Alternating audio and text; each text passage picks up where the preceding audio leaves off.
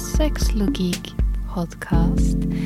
In today's episode, we have a very exciting topic. We're going to talk about masturbation and why it's such a wonderful thing and why we should incorporate it into our lovemaking.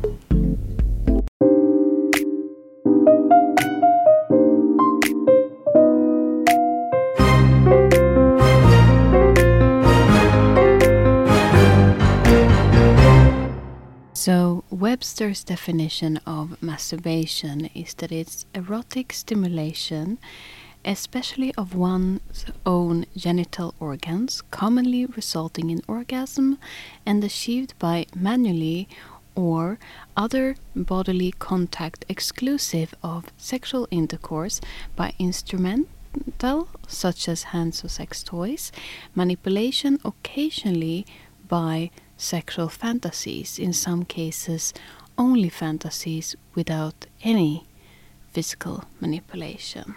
Now, masturbation is perfectly normal and it's usually our first contact with the physical side of sex and how we get to know our bodies.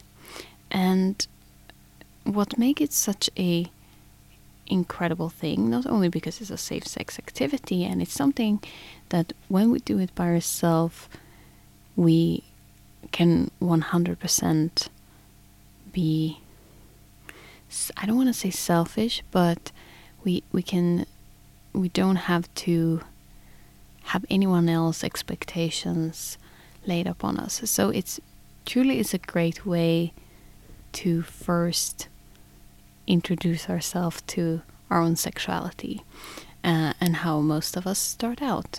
But some people can have some shame, some feelings of shame around it, perhaps by how you were brought up. And overall, women tend to be less, masturbate less, and not because women doesn't need to masturbate, but because there is a little bit more shame around female masturbation compared to male masturbation, which is very unfortunate because it is the way we get to know our own body and our own anatomy so that we can teach our lovers to please us. And also, it's a great way to please ourselves. It's a form of self-care, I would say. Let's just start off by going through some myths regarding masturbation. So, one of the myths is that only people who can't get any sex are masturbating, which is of course completely false, even though masturbation can be used as a tool to dampen certain needs if they aren't met in other ways. People can perfectly well masturbate while still having a very satisfying sex life. Self-masturbation does not have to be a substitute for sex. It can work if you for some reason don't have sex, but it does not mean that if you have a lot of sex that you will not want to masturbate. In fact, it can increase your libido and make you even more hungry for sex in some cases. And the second myth is that it's bad to masturbate every day. It is perfectly normal to masturbate every day and you can also masturbate multiple times a day. What makes it too much is when you start to have complications due to it, or so if you have any physical complications, or if you feel like it is too much, or that you start avoiding maybe having sex with your partner and choose to masturbate instead, then it is a problem. But unless it's a fixation where you feel like it hinders your life in some way, then it's not a problem. Another myth is that masturbation is something that we grow out of, which is also not true. Even though in our teenage years we might have a need to masturbate more frequently, it does not always have to be the case, and also masturbation itself is something you can do for your whole life. The next one is that men need it and women don't. This is also not true.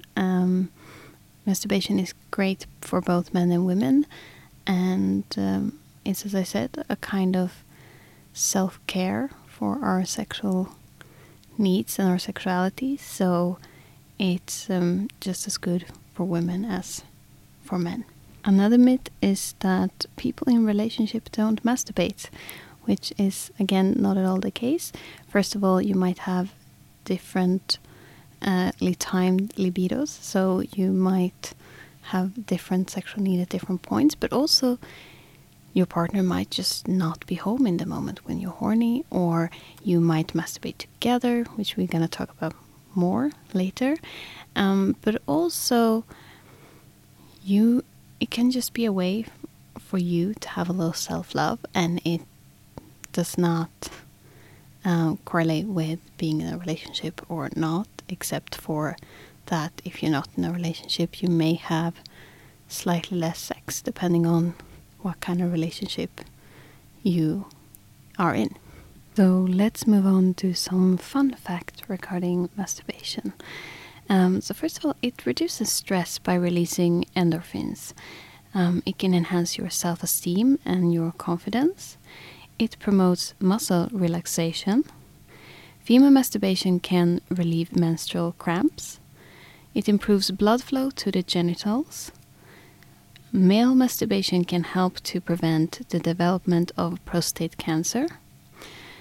After masturbation, levels of the hormone prolactin are lower and makes us feel satisfied by counteracting the arousal messenger dopamine. It keeps our sexual organs fit. It's an effective natural cure for insomnia by releasing the tension that leads to a deeper, quicker sleep in some cases. So we're not talking here that if you have insomnia, if you just masturbate, that's going to be the solution, but it has been found effective. We do get more relaxed, so it can help with some sleep problem for some people. So it's worth giving a try. It's a safe kind of sex, so it prevents any pregnancy or STI from happening. So it's a very safe way to take care of your sexual needs. It can be counted as an effective antidepressant as it releases dopamine, the feel-good neurotransmitters from the brain. With that said, we're not talking about if you are depressed that you can go off your antidepressant and just start masturbating more. That is not what they're saying, but it does release dopamine, so it can make us a little happier or feeling a little bit better about ourselves. And it's often a recommended treatment for sexual dysfunctions. For women who never orgasmed, masturbation is a great way to learn to orgasm for the first time, and it's a great way to learn. And for men who suffer from premature ejaculation, they can also use masturbation to practice self-control, and it can also sometimes be used if you have trouble with erections as a way to handle that. So it's great for any, or not for all, any, but for many sexual dysfunction. It can be a way to deal with it, usually together with something else. And it's a fantastic way to get to know your partner's bodies. Watching them masturbate themselves give you so much information about what they like and how they like to be touched. And it also can be super erotic. But then also teaching them to masturbate you and having them teach you to masturbate them will give you a lot of information on what they find pleasurable and how you can truly pleasure them. So it's a great way to teach each other about each other's bodies so that you can have more pleasurable experiences. And it's something it's one of the basic, one of the solid ones that you always can go back to. And it's also something that I feel like not enough people incorporate into sex, that they don't use their hands enough. So start masturbating yourself and start masturbating each other in the bedroom as well.